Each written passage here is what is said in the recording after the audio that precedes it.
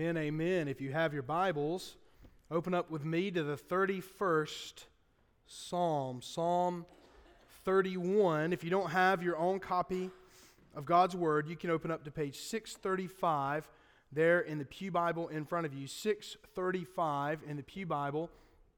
And we'll also have it on the screen for you this morning. As you're opening up there, I want to remind you all, if you would, to make time, go ahead and begin putting on your calendars our spring revival. It's happening this month, the 18th, 19th, and 20th of March. So we'll come here on the Lord's Day morning, and then you'll have Sunday night off, and then Monday, Tuesday, and Wednesday nights, all 3 nights, we'll have revival here at the church. My friend and mentor, his name's Clint Presley, will be preaching. He's the pastor at Hickory Grove Baptist Church in Charlotte, North Carolina, and so he'll be here with us all 3 nights. And I want to just tell you a couple of things that we're doing to make it as easy as possible for you to be here. The first thing we're going to do is we're going to have one night Chick-fil-A, another night pizza, and then on Wednesday night Joyce is going to cook. We're going to have a big meal together, but there will be supper here available. We're going to ask you, I don't know if it's in here this week, but coming up soon, you'll be able to put on there what nights you'd like to have dinner provided for you here at the church, and it'll be the same cost as Wednesday nights, and you'll be able to come eat. I know how hard it can be sometimes to get back at 6. You've got to go home and eat supper and that sort of thing as well. But then also, each night, Lydia and Woody have been working on having a kids revival each night. It's going to be a little easier. Of course, we'll have a nursery as we always do, but also there'll be some special programming, so to speak, for our children each night of the revival as they hear Lydia's going to speak to them, and then we're going to have special music for them and everything else. And so it's going to be a good night. So I'm hoping and praying everyone will be able to come out those nights and worship, and I believe it'll be a good setup for us as we go into the Easter season. So please, I ask you if you would, go ahead and begin marking your calendars for that, make plans, make every possible effort that you can to attend revival later this month. Well, if you have your Bibles open, why don't you go ahead and stand with me out of reverence for the reading of the words of our God. David writes under the inspiration of the Holy Spirit in such a way that as the words on this page are being read, God Himself is speaking to you. Beginning in verse 1, to the choir master, a psalm of David. In you, O Lord, do I take refuge. Let me never be put to shame. In your righteousness, deliver me. Incline your ear to me. Rescue me speedily. Be a rock of refuge for me, a strong fortress to save me. For you are my rock and my fortress, and for your name's sake you lead me and guide me. You take me out of the net they have hidden for me, for you are my refuge. Into your hand I commit my spirit. You have redeemed me, O Lord, faithful God. I hate those who pay regard to worthless idols, but I trust in the Lord.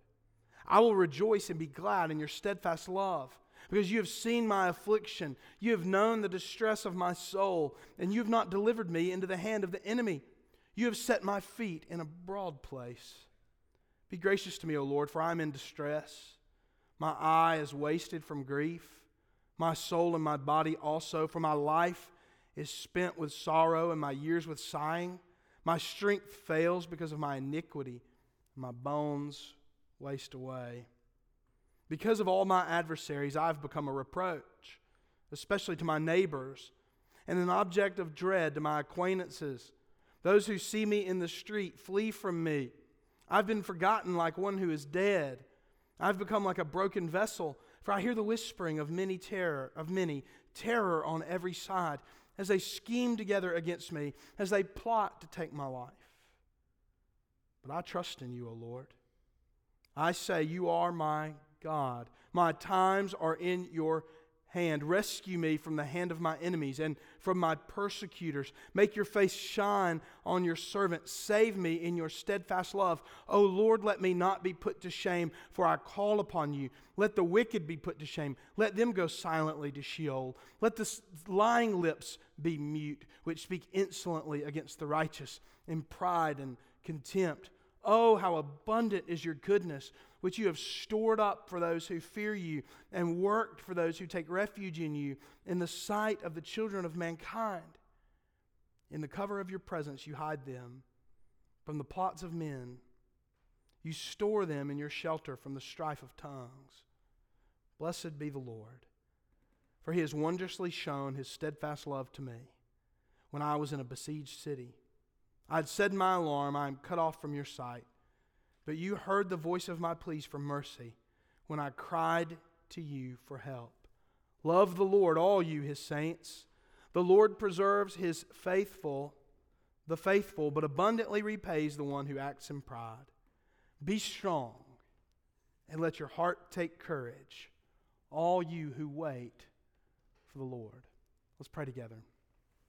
O Lord our God, we thank you for the opportunity we have today to hear your word. And God, we pray even now that we would be changed by the power of your word today. It's in Christ's name we pray. Amen. You may be seated.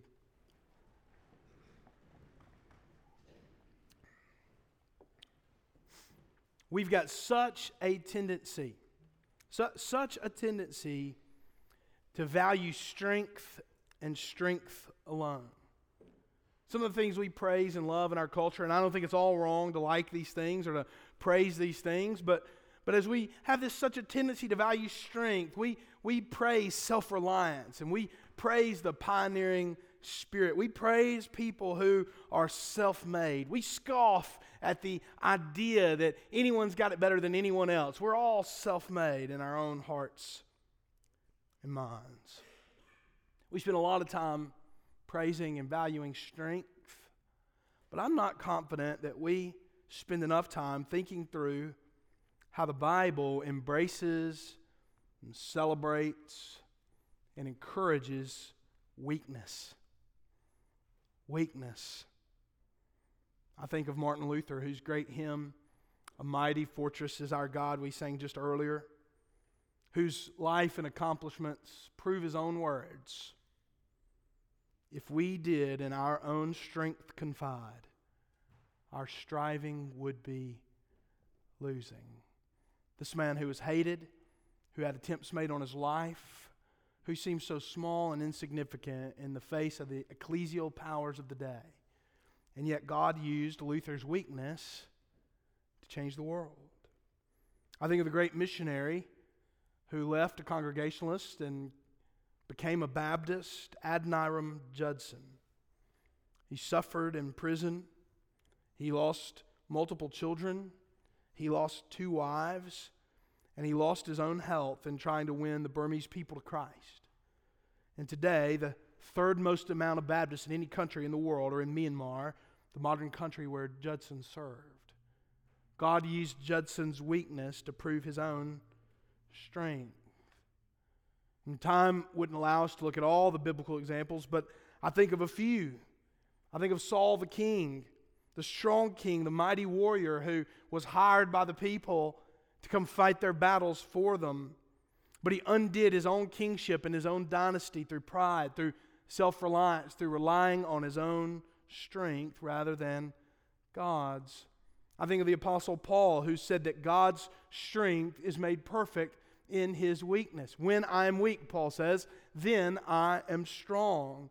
And I think of David, the very author of this psalm, who, though he didn't look the part, was made king in Israel by the strength of God. And who God promised that one of his descendants would be on his throne forever and ever and ever. And I can testify to you today that that is true. Brothers and sisters, I hope today that what you'll learn, that what you'll see in this great psalm is that you should walk in God's strength and not your own strength. I hope and pray that what you can see today is that you should walk in God's strength and not your own strength. I want to show you this morning 4 ways that God strengthens us. 4 ways that God strengthens us. Now, for those of you who struggle with change, 4 points today, okay? So don't start wrapping everything up when point 3 is over. We've still got 1 point to go, okay? It's mainly for Nathan. I just want to doesn't deal well with changing things up. 4 ways God strengthens us. First of all, we are strengthened by God's protection. We are strengthened by God's protection. Feels good to be protected, doesn't it? Doesn't it feel good to know you're protected? One thing I say to our kids all the time is if they get scared about something, I don't know, whatever, a noise in the house or something out and about or whatever else, they'll just say they're scared about something. And my response to them is always, well, look at me. Do I seem scared? And they say, no, you don't seem scared. And I say, well, here's the deal. Here's what we'll do. When I get scared, you can get scared. But until I'm scared, just hang in there. It'll be fine. Everything's will be okay. And that's one of the things I try to do, and I think it's one of the jobs of a dad. Now listen, if something really went wrong, I don't know what I would do. But the reality is that it's my job to protect my family, right? I'm doing my best. If there's something goes bump in the night, I go grab a kitchen knife and go try to figure out what's going on. And whatever happens, happens. You know, but it's my job to make sure that if something goes down, it's me that's there. It's no mistake that Jesus taught us to call God our Father, our heavenly Father. He protects us. Listen to the language. Now, we're not going to be able to look at every single thing in this psalm, unfortunately, but the reality is I really want you in these first 5 verses to look at the language that's used. God is our refuge. He's our fortress. He's our rock of refuge. He protects us. I believe these first 5 verses are a picture of the protection of God. The protection of God. You see, I think our tendency is to want to try to protect and defend ourselves, to abide in our own strength, to prove and to show how tough we are. We want to justify ourselves. We want to prove ourselves. And oftentimes I think we want to provide ourselves with a sort of protection that only God can give. But here's what I want to encourage you to do this morning. I want to encourage you to take the attitude of our Lord Jesus Christ, who chose not to protect himself when he could. Right? Is anybody in here, let me ask you this question. Has anybody ever read the book of Revelation? Anybody ever read the book of Revelation? Jesus can take care of himself, can he? He's doing all right. He can take care of himself. The Bible says he can slay people with the word of his mouth. And yet, the Lord Jesus Christ, when he was brought before Pilate, when he was brought to the cross, did he defend himself? No. In fact, often he didn't even breathe a word of defense of himself. What did Jesus do? He was led as a lamb to the slaughter, the Bible says. And in the most strong display of the power and might of God, whereby he secured the hope of his saints for eternity, whereby he condemned the devil and all of his demons, whereby he defeated sin and death, whereby he secured for himself a name that is above every other name. The greatest display of strength in the history of the cosmos was also the weakest moment of our Lord Jesus Christ's life.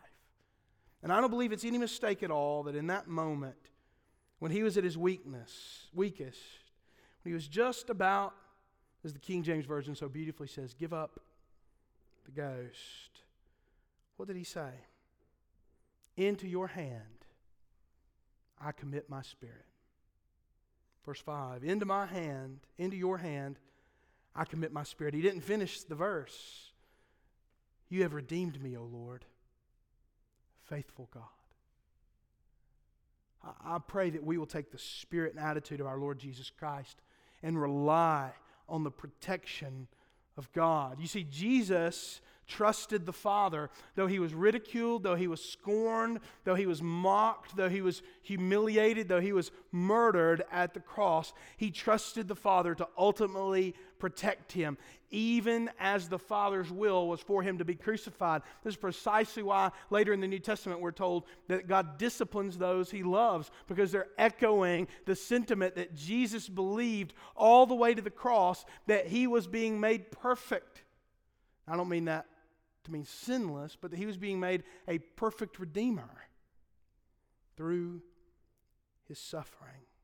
You see, Jesus was strengthened by the Father's protection, and all the while he's on the cross, all the while he's suffering on the cross, all the while he is suffering the wrath of God there on the cross. At the same time, throughout that whole episode, what is Jesus doing? He's quoting the Scriptures. He's quoting the Bible. He's going back to the Psalms and quoting God's promises to himself, reminding himself that though he may die here, and he will die here, it's into God's hands that he will commit his Spirit.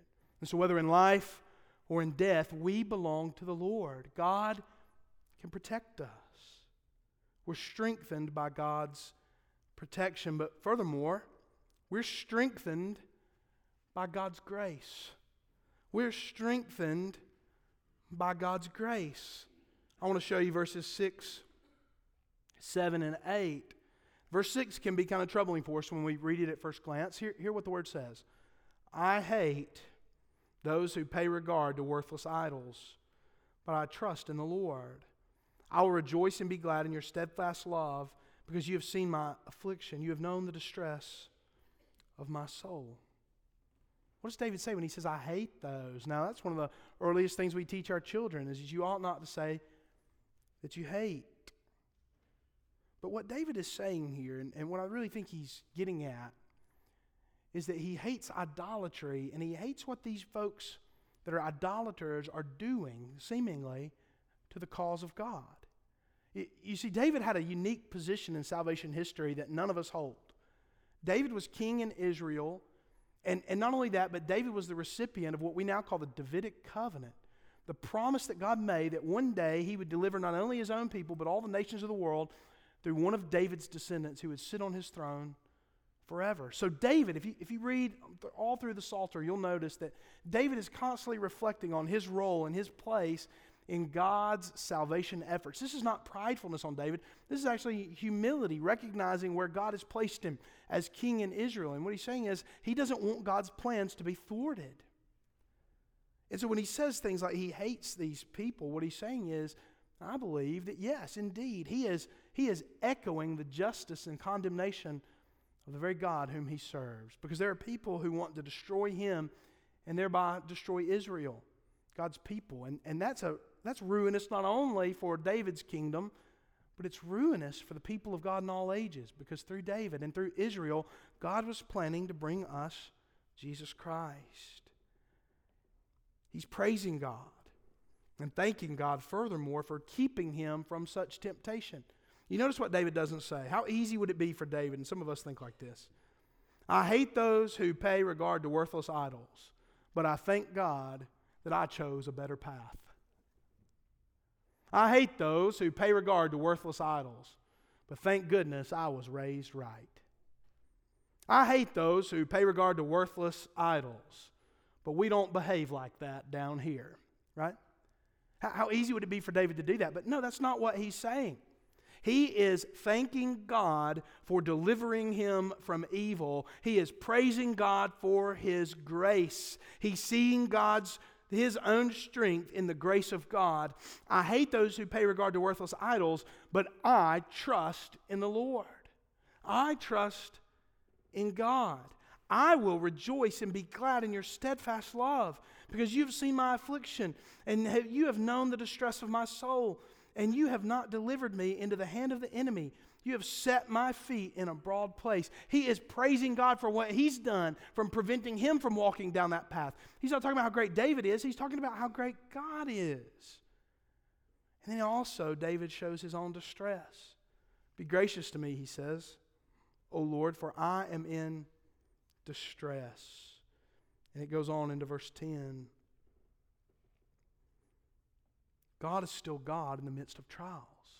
And God's grace sustains us in the midst of distressing trials. Brothers and sisters, your strength must come from this. Your strength must come from this truth, that you don't deserve anything you have. What do you have that you've not been given? The New Testament tells us. What do you have that's not a gift from God? What do we have to be prideful about? No. Everything we have is grace. Every day we wake up and we're not in hell, we are recipients of the grace of God. Because God had every right to punish us for our sins immediately. Immediately. I always like to say, every time I get angry or do something wrong or whatever else, God's got the right to open up the ground and swallow me up and cast me immediately into hell. But He doesn't, because He's gracious to us. Find strength in the grace of God. Imagine then, anytime a trial comes your way, you're reminded that things could be worse.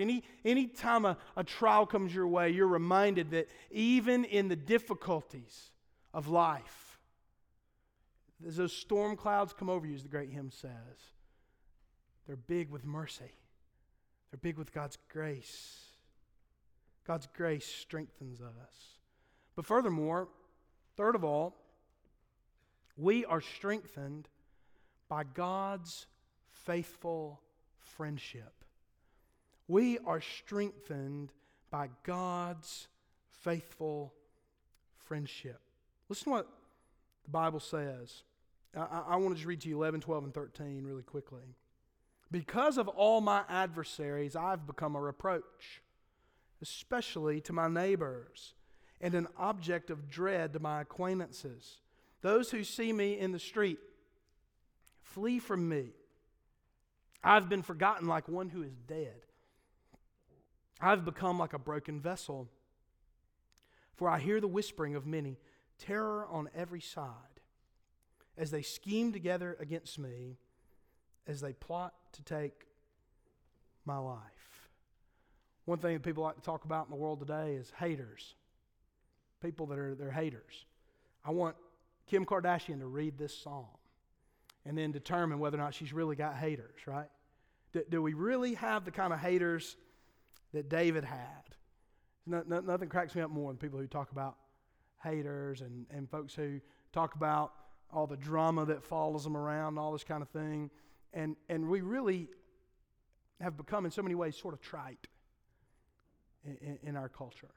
We've sort of become trite. Now listen, everything we go through matters to God. Don't mishear me. But Blaise Pascal once says, one of my favorite quotes from Pascal, and Pascal once said, "A trifle consoles us because a trifle upsets us." And I think that's so often the way we relate to the sort of adversity in our life. We're consoled by trivial things in life because really trivial things upset us. But I want you to feel the depth of what David is going through, that there are people who are literally seeking after his life. Depending on when in his life David wrote this, there's a lot of opportunities for David to look back in his life where people wanted to kill him. From Saul all the way to his own son Absalom, who wanted to take over the kingship. I would encourage you to spend some time in 1 and 2 Samuel and look at David's life. And we sort of think about David as king in Jerusalem and sort of running things and doing great and doing God's work. But listen, David went through a period of time where he was with really all the people who had been rejected out of Israel. So he's hanging out with kind of a merry band of misfits out in the wilderness. And I always say, it's kind of, when I think about David, I'm like, if you didn't love me at my hanging out in the wilderness with a bunch of weirdos, you don't get me at my king in Jerusalem. That's what I would say if I was David. But that's the trajectory of David's life. He can look back and see these genuine afflictions and trials in his life. But how does he respond? All this is going on, but what does he say? But I trust in you, O Lord. I say you are my God. And then in verse 16, make your face shine on your servant. Save me in your steadfast love. This is covenantal language. This is covenantal language. That God's face would shine on his people is associated with his covenantal love with his people. What did God promise to Abraham? He promised, I will be your God. David is rooting his trust in God. He is rooting his trust in God, in God's covenant love. And so he's reminding himself of God's faithful friendship. Though the whole world seems to have turned against him, though he seems to be a byword out in the community, though everywhere he goes he hears people whispering against him, though people even want to take his life, he is ignoring, or better yet, letting those things feed his gratefulness and gratitude for the friendship of God. God is his faithful friend. But on top of that, we see in verse 15, he says, my times are in your hand. David is trusting God's providential care. We can be sure that everything that happens comes from the hand of God in one way or another. We must trust Him in His goodness. We must trust that He is our faithful friend in the good times and the bad. And David is also trusting God's perfect justice. O Lord, verse 17, let me not be put to shame, for I call upon you. Let the wicked be put to shame. Let them go silently to Sheol.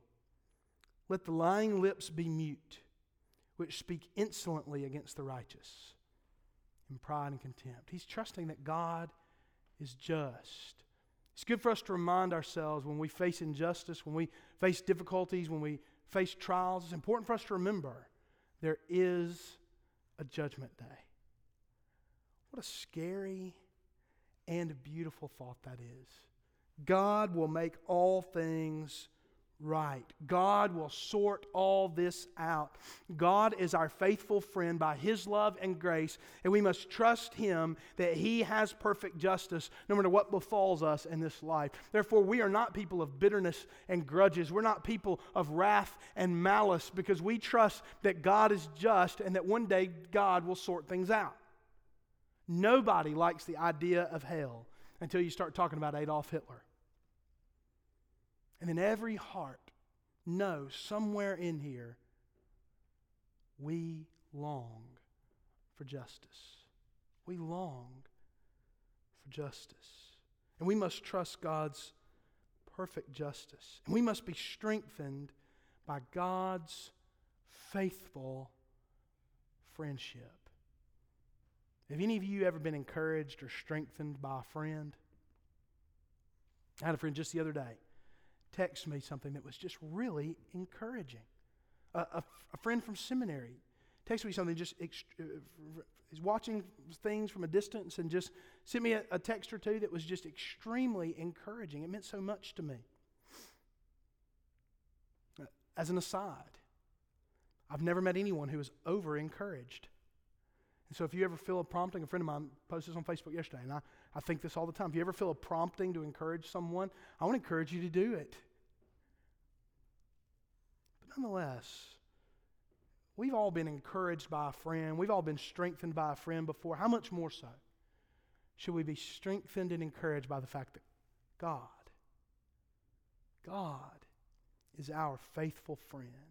He's promised us an eternity of love and commitment. He'll never leave us or forsake us. He's our friend forever. We are strengthened by God's faithful friendship. And finally, we are strengthened by God's promises. We are strengthened by God's promises. Paul tells us in the book of Galatians that when God makes a promise, like the one He made to Abraham, it's as if it's already done. Such is God's power, such is God's faithfulness, such is God's righteousness and integrity that when God makes a promise, it's as good as done. He will fulfill His promise. What promises does David cling to? How is David strengthened by God's promises in this psalm? Well, in verse 19 we see that David is strengthened by the promise of God's goodness. What does he say? Oh, how abundant is your goodness, which you have stored up for those who fear you, and worked for those who take refuge of you, in the sight of the children of mankind. God has promised us that He is good. I can't begin to tell you how many times in my life, sometimes in my own personal life when I've been suffering, but sometimes when I see what some of you have been through. So sometimes when I'm watching y'all go through trials. And Whitney can tell you this. I lay in bed at night and I think about it and I pray about it. And you know what? Sometimes I have to just tell myself, God is good. I don't always see how. And I don't always understand how God's being good in every situation, but I know He's told us He's good. And guess what? Over and over and over and over and over again, God has proved His goodness. His goodness. How can David balance all that he's going through and still believe that God is good? You know, if you're David and you're a young man and you get anointed king of Israel, and between the time you get anointed and the time you take the throne, you go through all that David went through, you might want to find someone else to make you a promise next time. Your faith would be challenged. Mine would be. And we see records of that sometimes in the Psalms. David's honest. But what does he go back to? God's promise. God is good. His goodness is abundant. What else does God promise? David goes to the promise of God's presence. Not only is God good, but He's present. In the cover of your presence, you hide them from the plots of men. You store them in your shelter from the strife of tongues. Brothers and sisters, we can count on the presence of God. And as a Christian, we have the indwelling presence of God. God has given us His Holy Spirit to indwell us and remind us regularly of His love for us. What else do we have? We have the promise of God's steadfast love. Verses 21 and 22. Blessed be the Lord, for He has wondrously shown His steadfast love to me. That's a picture of God's gracious covenantal love. That text is always, that word, steadfast love, is always used in that context. I had said in my alarm, I am cut off from your sight, but you heard the voice of my pleas for mercy when I cried to you for help. He is clinging to the promises of God's love. He's asking God in these difficult circumstances for His mercy. Brothers and sisters, we can cling to God's promises. We are strengthened by God's promises. You put God with me and I'll go anywhere. I'll do anything. Take God away, you'll find me in my office in the corner in the fetal position, begging God for help. What else does David cling to? The promise of God's strength. Love the Lord, verse 23, all you His saints. The Lord preserves the faithful, but abundantly repays the one who acts in pride. Be strong and let your heart take courage, all you who wait for the Lord. This is not a text that's making it seem like this is going to happen immediately. Sometimes there will be waiting. Sometimes we have to live in hope, a faithful expectation that God will do what God said He would do. But in the meantime, God has given us the promise of His strength. Be strong and take courage. Let your heart take courage, the Bible says, all you who wait for the Lord. David then is referencing back, I think, to Joshua chapter 1, where Joshua is told to take courage as they enter the land. What that means is we cannot embrace, we cannot hope for, we cannot live in the promises of God without the strength of God. We cannot do it on our own. We cannot do it by ourselves. We need the help of God. If we are to be courageous, if we are to be strong, if we are to play the man, if we are to step up like we need to step up and trust in God and cling tightly to His promises and live in hope in the midst of sometimes excruciating trials, we must have God's strength. And brothers and sisters, my hope and my prayer for each and every one of you in here today is that you will walk in the strength of God every day of your life. Because in the moments where things seem to be the worst, when you seem to be at your weakest, when you seem to be at your wit's end, when it seems like people are all around you, like David went through, whispering horrible things about you. If you ever come to a place in your life where somebody even wants to kill you, they hate you so much, you can know David was there before. But not just David. Not just David. Also the one who purchased you by His own blood has been there before. And at His darkest hour, in His worst moment, as all he has is trust in the promises of God, what did He say to the Lord? Into your hands I commit my spirit. God's got you. And if you're committed in faith to Him, He will strengthen you minute by minute, hour by hour, day by day. I want to offer an invitation this morning. If you've never trusted Jesus for the first time, my hope and my prayer for you today is that you would meet Him here this morning. Second of all,